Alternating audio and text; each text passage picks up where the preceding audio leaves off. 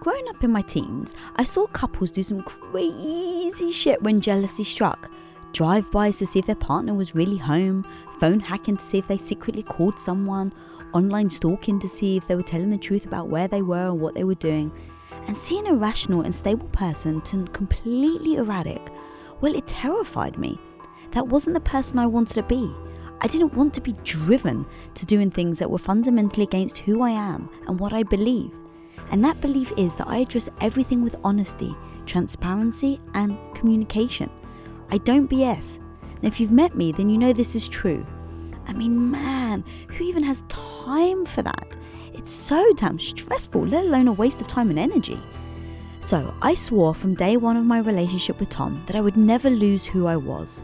I swore to myself that I would not be in a relationship that cannot withstand utter transparency.